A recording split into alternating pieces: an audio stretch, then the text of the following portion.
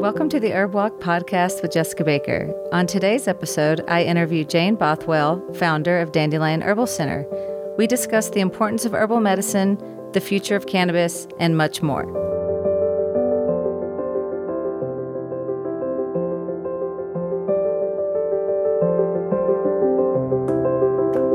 All right, this is Jessica Baker, and I am here with Jane Bothwell, herbalist, educator, practitioner, and director of the Dandelion Herbal Center. Thanks for joining us, Jane. My pleasure, Jessica.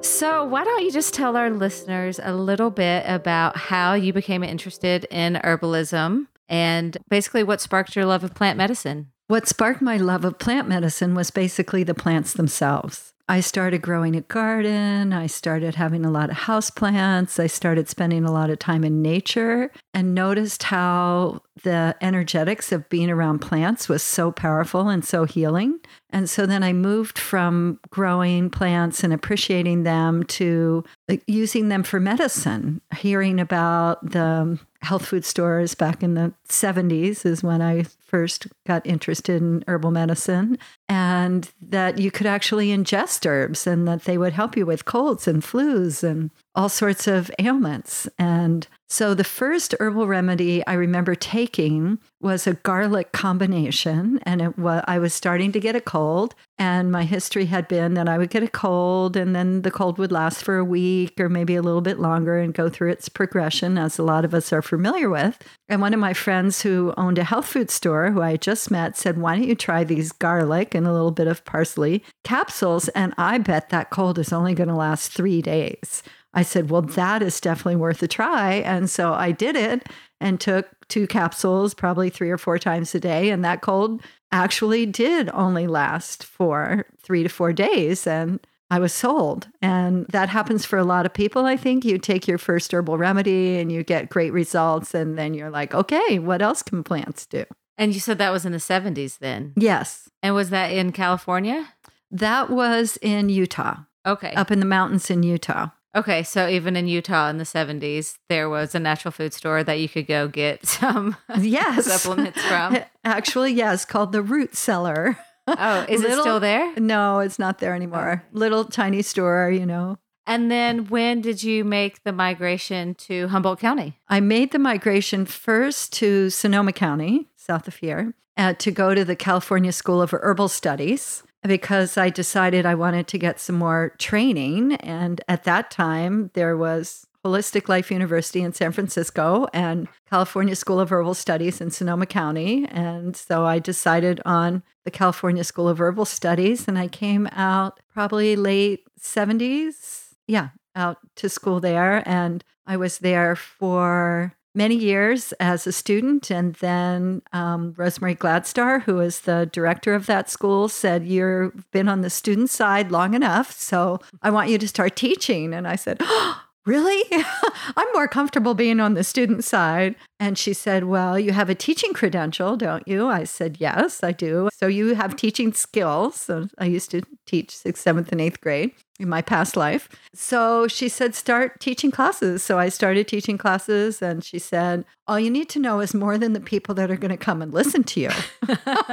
Exactly. And I said, "Okay, I can do that." So I started teaching there in probably the middle 80s, and then later 80s moved up here to Humboldt County and started the Dandelion Herbal Center. Okay, so yeah, that's a good intro into the Dandelion Herbal Center. So you were a student at the California School of Herbal Studies, and then you became a teacher there. Mm-hmm. And then in the late 80s, you said you moved up here. Yes. And then did you immediately start Dandelion Herbal Center? Yes, I did. I'd already been teaching a lot of classes, and that was my career. And so I said, yeah, I started Dandelion Herbal Center. And so tell our listeners a little bit about Dandelion Herbal Center. I mean, I know what it is. It was the first place I ever took an herb class. Oh, yeah. But tell us a little bit about what you offered back then when you first started, and then what you offer now. Okay. So it's, as you know, Humboldt County is pretty rural. So it's a rural education center, and it's located on the same property as my home. I have a classroom there, indoor classroom, apothecary, kitchen. And then we have our outdoor classroom, which is all the beautiful woods and the gardens surrounding the school. And I teach people how to make different types of medicine. I teach people how to use plants in the wild for their medicine, how to ID them, how to collect them, dry them, store them. I teach people about food plants so that they can start incorporating a lot of wild foods into their gardens. And they always say, oh, I can't weed my garden anymore. I said, yes, you can. You can weed it into your salad bowl. And I also do some travel journeys. I currently take people to Costa Rica. We have a trip coming up in November. And then I have a trip, an ethnobotanical tour to Hawaii in January. And I've gone on trips to France and Italy and Mexico. And so I like taking people to different parts of the world and studying herbalism. And I also do ongoing classes once a month, classes once a week, classes ranging from one day to a couple years of study. So I've noticed that with your program that it gets progressively, not that it gets progressively harder, because I wouldn't say your classes are hard because they're way too heartfelt for that. But, you have your beginning with herbs and then you can take your apprenticeship and then you used to offer the clinician after that. Do you still do the clinician series as well? Yes, I do. Yeah, that's going to start this January and it's once a week and it's advanced herb students and we bring clients in and work with them, which is really exciting because the students can actually see, how you're going to write a program for somebody, what works for people, what doesn't work. And up till that point, a lot of them have made lots of formulas for people, but a lot of those have been friends and family. And so to have somebody just from the community come in and you make formulas for them, it's really a good part of their education. Right, because then they actually get to see the follow through if the formula was actually taken, and then if it worked, right, which is always the goal, but not always the case, right? And different types of people, and learning how you write programs up differently depending on not only the ailment someone may be complaining about, but the type of person that is manifesting that ailment at that time. And then, as you know, you were a teacher, Jessica, in my visiting teacher program. Which was a delight to have you there. That was fun. And that was full circle coming from a student to a teacher. Yes. And so I offer that program every other year where I have visiting herbalists come in. And it's a great opportunity for our community, I think, to study with different herbalists that have different approaches. And that's also geared for more advanced students. And super important up here because we are so isolated and rural that we have amazing teachers, but a lot of times, we have to go to Portland or San Francisco or somewhere like that, or Sonoma County, to see, the quote unquote big names, know, in terms of if we want to see Rosemary Gladstar or Christopher Hobbs or everybody else that you've had up here. It's just a nice offering. I know everyone really appreciates it. Yeah. And then I get to visit with my friends that come up to teach. Yeah, because you've been, immersed in this herbal community since you were a student at the California school. That is the school where I feel like a lot of the names of herbalism that we've heard over the last 20 or 30 years, that was kind of I don't know if it was a gathering place or what, but there was just a lot of people there at the same time, it seems like, with, making really good things happen. Well, there were so few opportunities for people to study herbalism. And so as soon as that herb school opened, people doing herbalism were all gravitated there. It's like, wow, somebody's opening a school?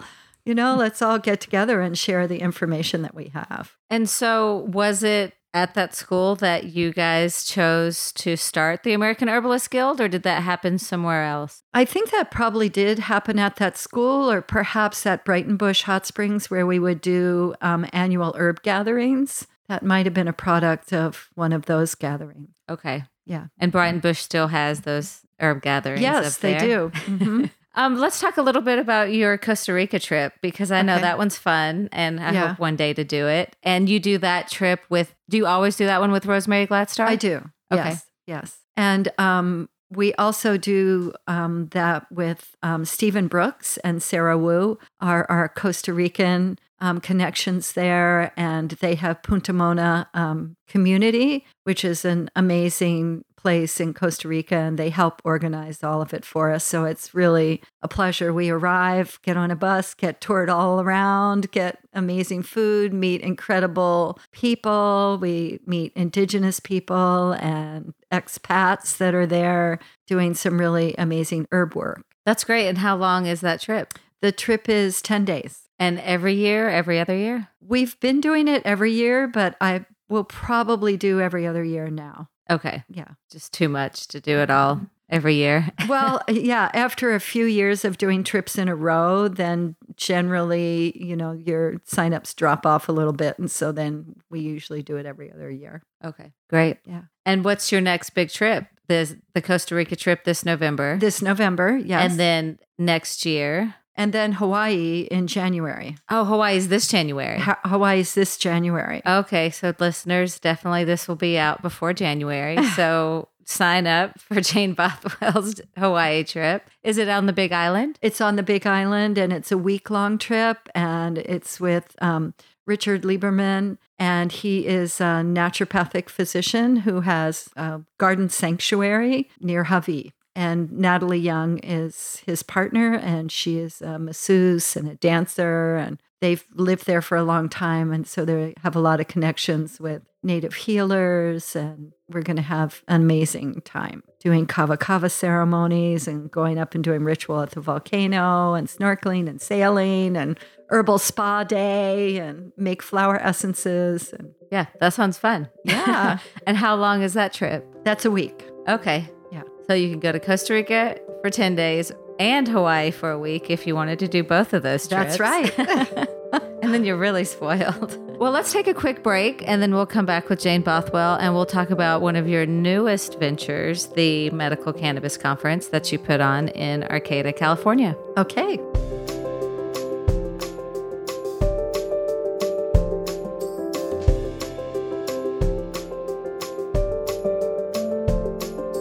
So we are back with Jane Bothwell, the director of the Dandelion Herbal Center, herbalist, practitioner, and educator. We were just about to talk about the Medical Cannabis Conference that you've been putting on in Arcata, California. Give us a little idea about what inspired you to put the conference on, and really your goal of hosting so many, speakers who are on the forefront of the cannabis industry.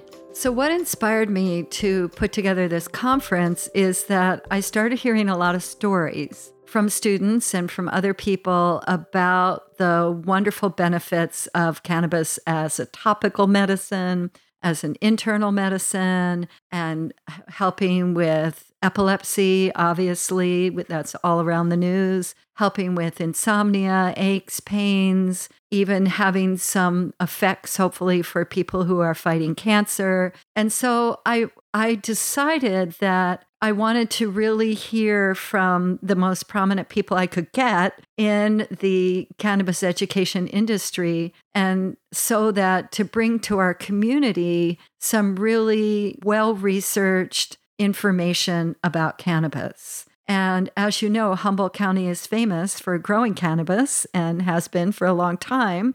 So there's a lot of people here who are already in that industry, and a lot of people who are looking at wanting to really move more into the medical aspects of cannabis and move away from more of the recreational aspects of cannabis. And so in order to do that, you need a lot of education, I think. And so that was my inspiration for the conference. And I also wanted to bring together scientists and medical doctors and herbalists and growers and patients and all different types of people that were really involved and were being affected by cannabis. And so it really was amazing, the 2 years that we've done it, and we're planning it again this April, the 29th and 30th, that everybody was so respectful of each other. and really respectful of the different trainings that people had, the different points of view that people had. And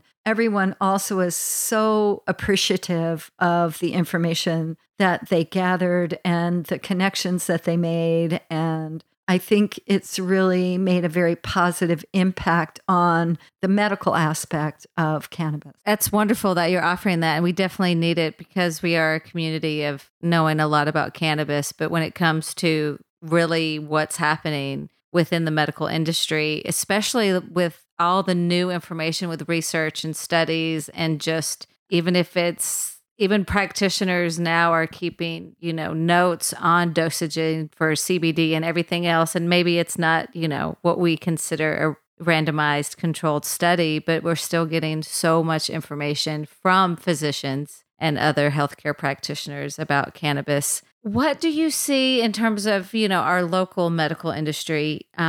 What do you see is going to happen if legalization does happen? Do you think the conference at least will become more just on a cannabis conference in general, or are you going to stick with the medical aspect of it? Well, as an herbalist, and my focus is on, what are the medical uses of plants, and of course, what that involves spiritual and emotional aspects, and as well as physical. And so I hadn't really thought, Jessica, about changing the format if it becomes legal. I don't think it's necessary. I'm just curious. Yeah, I think because as an herbalist, I feel too like it was and is my responsibility as one of the main educators in this area to really educate people about the medical use of cannabis. And in my own classes, I feel like I do a very good job in educating people about nettles and echinacea and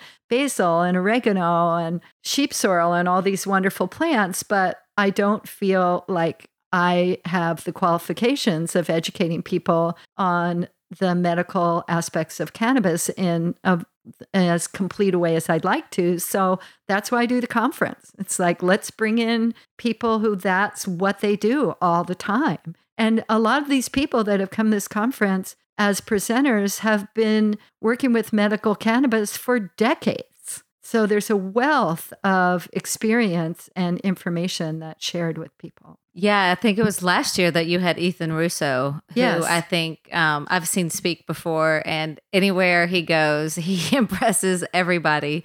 So to have Ethan Russo come and really speak from a place that I think as herbalists we appreciate, because he is a plant person. Yes. And he is about whole plant medicine, although he can research things down to the, tiniest amount of some pure particle.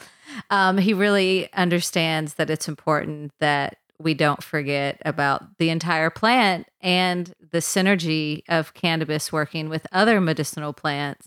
So at least for me personally, I'm really glad somebody like him is in the industry reminding the other scientists that it's a plant and it's an herb, and there are other herbs that we need to also research along with cannabis. Yeah. So and Ethan will be coming back this year too. Is he going to come speak again? Yeah, right after last year's conference, he said, I hope that you invite me next year. I said, well, I'm glad you've enjoyed yourself, and we certainly have been honored to have you. So yes, you are invited. Oh, good. Yeah, no, he's great. He just put out a new article. I don't know if you're on his mailing list, and it's all about the contaminants in Washington and Oregon within the medical industry. Mm-hmm. And maybe some of it was since it was legal too, but just the scathing research on the contaminants within the products. So as somebody who's made plant medicine for a long time, what's your thought on all of these cannabis products that are coming out? Well, one of the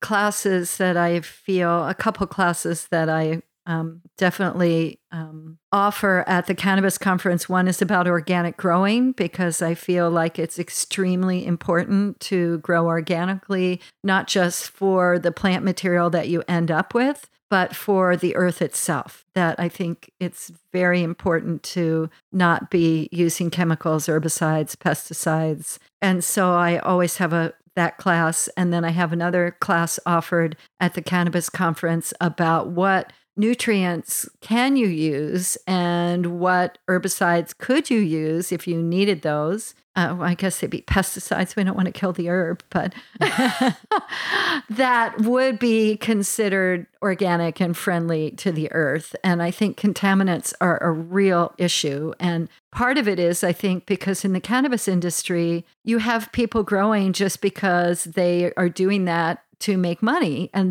they aren't necessarily plant people, and they don't necessarily have experience as farmers and growers of plants. And so without that experience, you don't have the confidence, and you tend to go more the commercial route of using chemicals in your growing your plants. And I'm a firm believer of that we need to grow organically, and that we need to be very conscious of what we are using and putting into the earth. And into our bodies, especially if we're saying it's a medical product.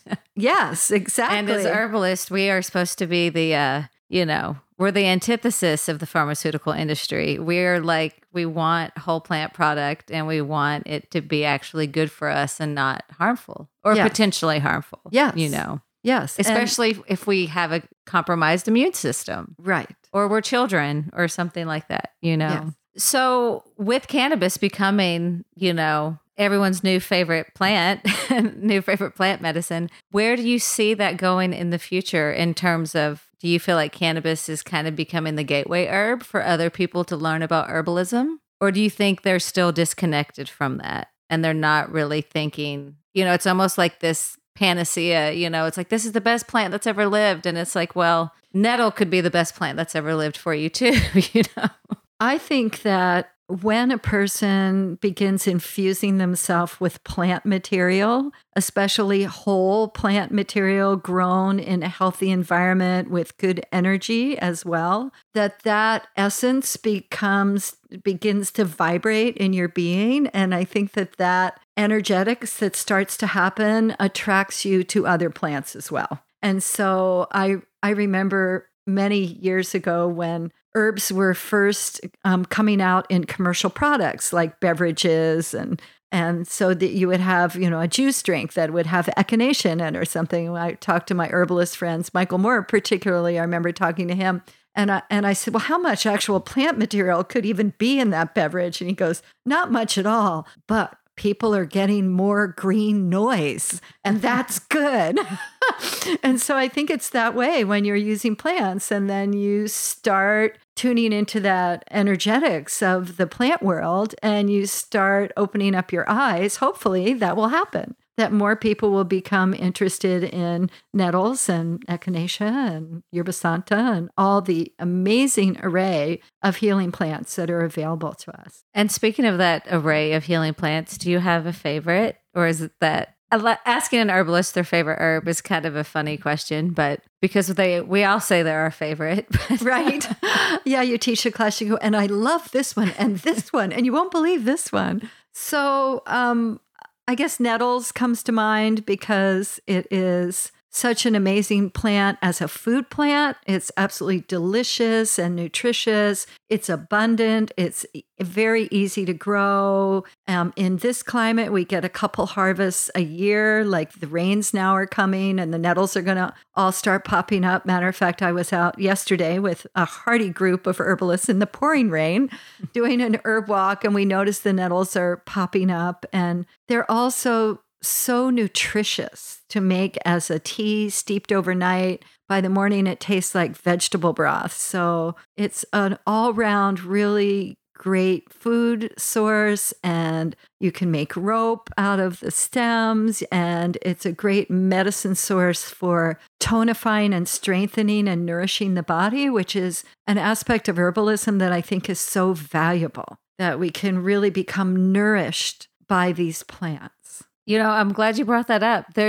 I feel like, especially in, I don't want to say our culture, but when people ask me about herbs, they always want something for cleansing. Right. I'm like, I need to detox. I'm like, there's something bad in me and I need to get it out. And I don't adhere to this philosophy of we're evil and we got to detox all the time. So I love it that you were just talking about how nourishing nettle is. Because when I think about herbalism, I feel like that is how I came into balance and health, was with all these nourishing herbs. And it wasn't such a focus on getting bad things out as much as like bringing the good things in. Right. So thank you for telling us and reminding everybody that, herbs are for nourishment. They're not just like an antiviral or an antibiotic or an anti-something that is leaving, that is getting bad things out of the body. They're actually here to, provide us with nutrients and love and connection and all of these other things that can't be filled out really on a research paper. And traditionally, of course, they have been used for that because it's flavor that we put herbs in our food for, but really the history of that is the nourishment and the medicinal value of oregano and thyme and garlic, and parsley was put on our plate as a digestive bitter to eat after your meal. And now a lot of people just look at it as decoration, which it's decoration as well. But I always try to teach my students, like, incorporate them in everything. Your food is your medicine. And so the best place to be putting a lot of herbs is in your food. Yeah. That's one reason why I love Chinese medicine too, because they're eating their herbs in their soup stocks and in their kanjis, and every day herbs are food. And it's not this like elusive thing that you feel like, oh, now I have to take my supplement. It's like, well, that's not herbalism. Just opening a pill is like, we're missing that deeper connection with plants, which I think is the reason why all of us got into plant medicine was, we heard, like, I like that phrase, the green noise. We heard the green noise, and then it's like, oh, we have to listen deeper. What is that noise actually telling us? And I think that most everybody can relate to the feeling that they get when they're in nature. And as a society, we really do honor nature and our national parks and the beauty of being outside and just immersing yourself in the energy of plants. And if we just take that a little step farther and really start thinking, okay, it is the energy of these plants that are helping me to heal right now. And then you take that another step, which is, well, I probably can't get out every day and walk around in nature and have my healing happen that way. Maybe you can, I hope so. But so how about let's harvest those plants and drink tea of them, or let's put them in kimchi. Let's make soup from them and bring that green noise into our life by that avenue. That's wonderful.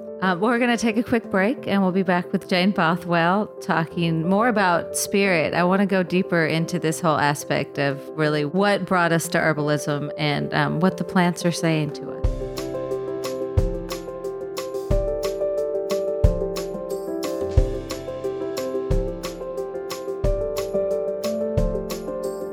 So we're back with Jane Bothwell, director of the Dandelion Herbal Center, and we are talking about the spirit of herbalism. And really what brought most of us to plant medicine is the spirit of the plants.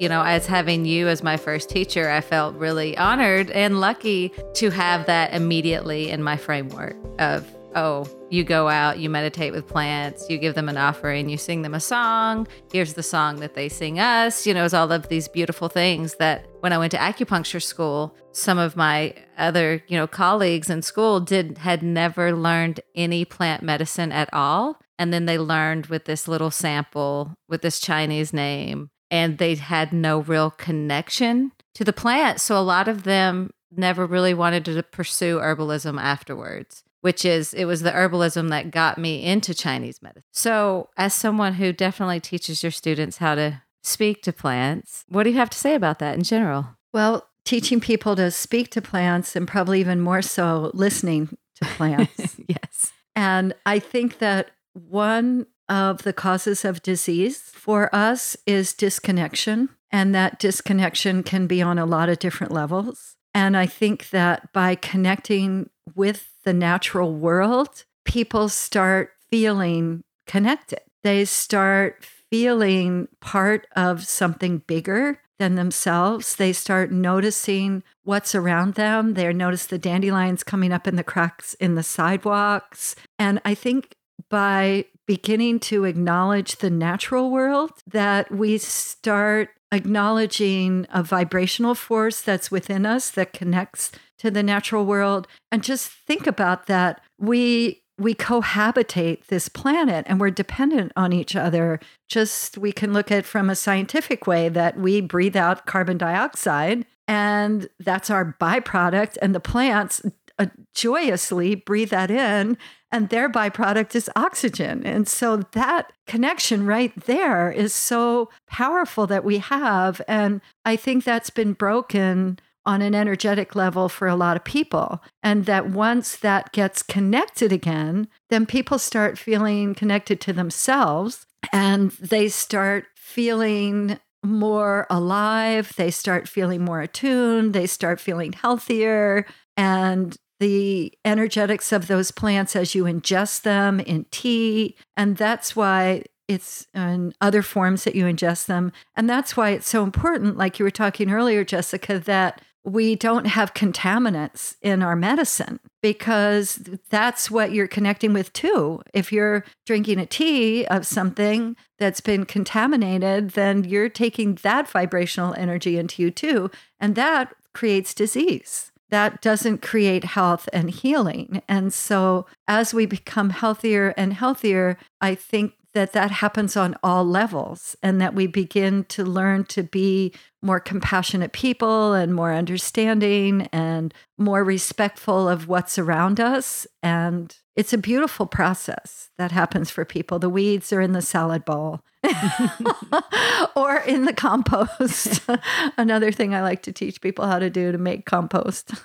Yeah, that's definitely very important. Yeah. Well, speaking of that ethereal world of the plants and that vibrational medicine that we tap into just walking through nature or ingesting a substance, let's talk a little bit about flower essence. And I know that in your class, I made my very first flower essence ever all those many years ago. How do you work with flower essences, and what do you see their role, or not even their role, but how do you use flower essences with your clients? Flower essences are so powerful, and materially, there's almost no plant substance in that material at all. And so it's very similar to a homeopathic preparation. And the flower essences work definitely on a vibrational healing energy field. And the idea with the flower essences is that if you can help a person's vibrational energy force to be attuned, then they're much less likely to even get sick in the first place. And that what we notice in people is you notice a change in mood, a change in behavior before you even see physical manifestations of illness in a person. So the flower essences address those changes in mood, changes in behavior, and so that hopefully that person will then not manifest physical ailments. And I've just seen such powerful changes happen for people, not only in preventing physical ailments, but in changing people's mindsets, because we all know that we can choose every moment how we want to react to something. And so the flower essences really, they come in, and it's like Dr. Bach, who was the originator in our recorded history of flower essences, said that the flower essences flood you with the desired virtue. So the undesirable aspect melts just like snow melts in the sun. So it's all of a sudden you're able to relate to people that in the past you were really irritated by or they upset you. But the next time you can relate to them, you can come from a place that's a much healthier place and a much more whole and healing place. And so flower essences, I think, are so powerful. And as a society, we do acknowledge the healing power of flowers, but it's more so bouquets, it's being around flowers. Everybody knows your energy changes. And what do we do at funerals and weddings and graduations? And when you go to somebody's house for dinner, a really lovely, much appreciated thing is flowers. And that is because how those flowers make us feel. They brighten our spirits, they even out our energy, they help us to become happier, healthier human beings. And I feel like acceptance. I feel like every time there's some rite of passage, whether it's wedding, funeral, graduation, all of those, it's almost like an acceptance of, this was the end of something and this is the beginning of something new, which is huge when we're healing. Yeah. I feel like a huge part of our healing is just accepting what is and kind of letting go of what isn't or what, some idea of what should be. Exactly. Beautiful. So do you work with gem essences too? I don't work with gem essences. And not that I don't think that they're valuable. It's just I have a very full medicine basket. Yeah. I know it's hard to incorporate it all. We're also interested in all of it. Right. One thing about flower essences that I love, like you mentioned, is the lack of plant material that's actually in there. We all want people to use more herbs and be excited about herbalism. But what do you think about the sustainability that happens when we just deal with anything on such a large scale? And when we talk about, you can walk into any Whole Foods in the US and see the same supplement companies selling large amounts. Even if there's only a small plant material in each pill, that still adds up collectively to be a lot of herbs that are used on the retail market today. Well, I think, Jessica, it's a really good point to bring up because herbalism is so popular now and herbal medicine is in every household. And so many years ago, Rosemary Gladstar, one of our great pioneers in herbal medicine, and a number of the rest of us, got together and formed an organization called United Plant Savers. And the reason that organization was formed and is still operating is to bring into our awareness sustainability of the plants that we are using as medicine in such great quantities. And so as herbalists, we get together in United Plant Savers and really look at, which plants do we feel like are at risk right now, which ones are to watch, and bringing that consciousness and awareness into the industry is really important. And when I was first studying herbalism, the focus was really all on wildcrafted plants being the most powerful medicine that you could have, plants that were just growing naturally in the wild. And they are very powerful medicines. But then we became aware that we really better support sustainable organic growing of the plants because they're not limitless in the wild. And so in my classes, I always teach people about sustainable harvesting and how to repopulate the wild is a really important thing, I think, especially if you're anybody that's harvesting from the wild. Learn how those plants propagate and encourage more plants growing in the wild rather than less. But on a very large scale, I think it's really important that we support our organic farmers. And it also is another great business for people to go into, to farm herbs. And there's so many wonderful herb farms now in this country and all over the world where we can purchase really great, sustainably grown, organically grown plants. And I'm certainly not against using wildcrafted plants. I just feel like we really need to focus on how those plants were harvested to make sure that it's sustainable and to teach people how to repopulate the wild. Yes, I totally agree. And I appreciate you saying that. I feel like even today, when I look around and I'm wildcrafting even on my own property, just even a few years, every year is so different. And I feel like we've been in a drought up here too. And a lot of the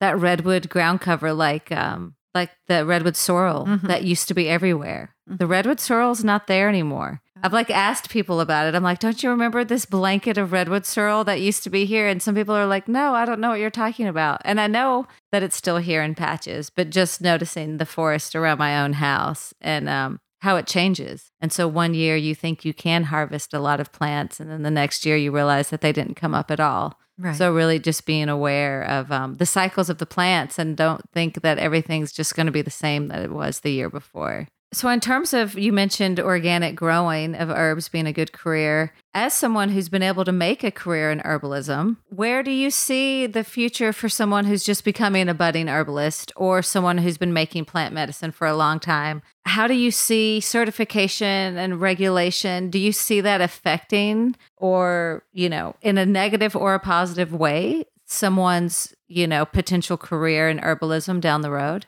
Well, it's a tricky subject. And I think really creating a certification for herbalists, in my mind, is not necessarily something that would be a good move for our industry. And you mean certification on a national level? Right. Yeah.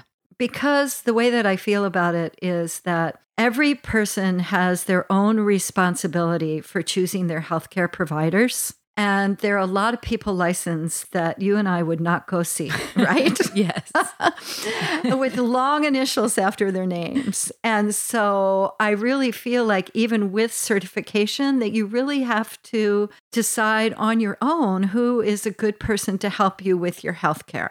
And I think that there's some people who would never go for certification and would probably not even fit the qualifications that certification would require that would be fabulous healers. And there's other people that would fit every one of those certifications to the T that I think were not necessarily very good healers. So I have not seen that certification is going to by any means guarantee that somebody is going to be a better professional herbalist than not. And especially in the field of herbalism, where you tend to get a little bit more of the renegades and the people who have said no to authority and the people who are out in the woods discovering the medicine. And I think that it's just not geared necessarily towards a national type of certification. Yeah, no, as someone with a national certification for acupuncture, I completely agree. I mean, I know some acupuncturists who I would never walk in their office because they have no bedside manner, just seeing them out in public. And then there are people who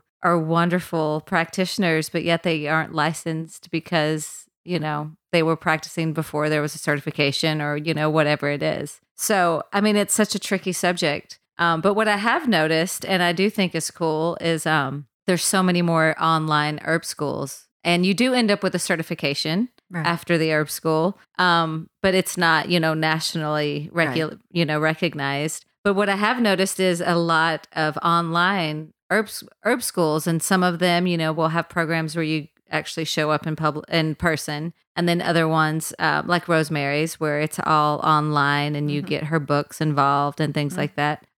What do you think about more online herb schools and the future of that? I think the fact that makes it more accessible to more people is a very positive aspect of it. But I really feel like being with the plants, like you were mentioning earlier, Jessica, is a really important aspect of herbalism. And I think it's important to get to know the plants, to be with them, to make medicine from them. And that doesn't mean that you are always harvesting and growing your own plants by any means, or that you're even always making your own medicine, but that you've had that experience and you have that connection, because I think that that's a real roots of herbalism is the art of the simpler. The person that knows how to ID those plants and make simple medicines. And once you get that foundation, then certainly, you can go on to purchase from other people, to have other people make your medicines. But I feel like it's important to have hands-on. I actually started my schooling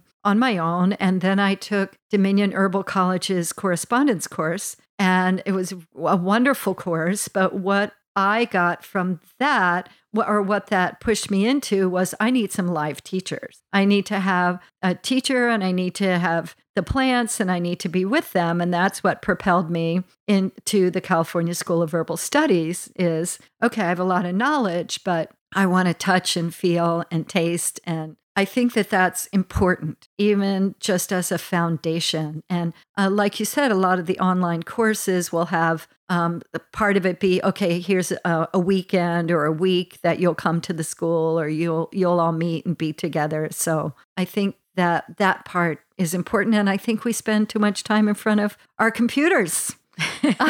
I know. It's like I love the offerings of herbalism and everything you can learn. But it does actually take us away from being outside. Mm-hmm. It really does. And that is such an important part. I mean, like I said, in acupuncture school, very few people were actually interested in the herbs because we didn't actually get to connect with them the way we do in the herbal programs, or at least the herbal programs of yesteryear. Right. Since it's changing so quickly, especially with all the online learning. And so you're probably aware now that we have a new dis-ease or illness called nature deficit disorder. Oh my gosh. Yes. And this is mostly in children that they're noticing it. And it's actually documented now. And so what are the signs? Just depression and disconnection? Yes, depression and disconnection and unhealthier eating habits and, more obesity and less physical stamina and energy. And because kids are in front of electronics and they aren't in the neighborhood playing kick the can like when we were kids. Right. So, nature deficit disorder. I'll have to look that one up. I haven't heard of that one, but I feel like I have that in Denver. Right. I mean, even though I can see the mountains in the distance and I'm at the Botanic Gardens and it's beautiful, it's like very placed and not, it's important for us to see that wildness, Right. It definitely is. I've been noticing that, or just, within myself, the unease I feel when I'm in the city, and I've realized looking at buildings and man-made objects is like, it does something disjointed in my brain as opposed to looking at like the trees and the ocean and just, nature's horizon instead of some man-made version. Yes, like this beautiful sanctuary you have here. Like the beautiful sanctuary I have here. I know, it's nice to have both, but yeah, it's way beautiful here. Well, let's take a quick break and then we'll come and we'll wrap up and we'll see your words of wisdom for budding herbalists when we return.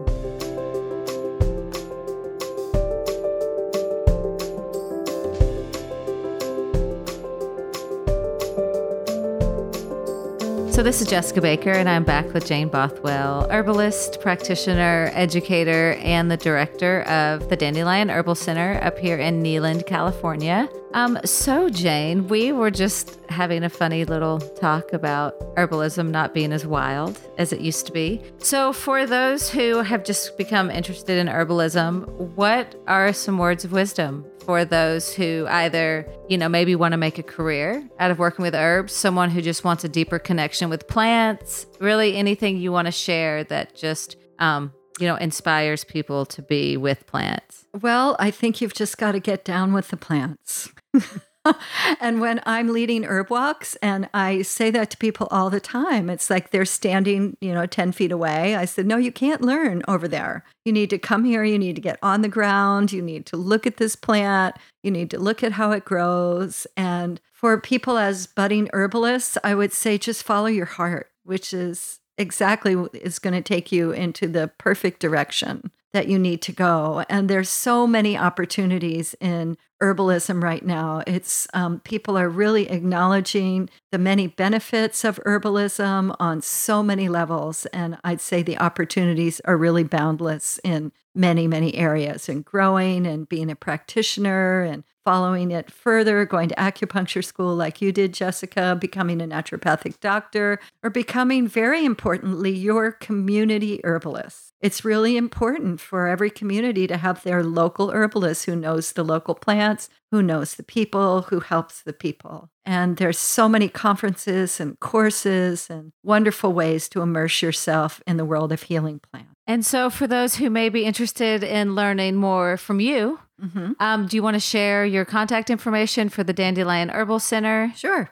It's dandelionherb.com is our webpage, and our phone number is 707-442-8157. And those interested in learning more about the Medical Cannabis Conference, where can they find information out about that? medicalcannabisconference.com, and also on the Dandelion Herbal Center webpage. Great. Is there anything else you'd like to say to our listeners? Just keep ingesting green noise. And thank you, Jessica, for your show and for interviewing people and spreading this most valuable medicine. Thank you, Jane. I definitely appreciate you coming and joining us today. Thank you for listening to this episode of the Herb Walk podcast. And thank you, Jane Bothwell, for joining us. Download and subscribe the Herb Walk podcast on iTunes and Stitcher today.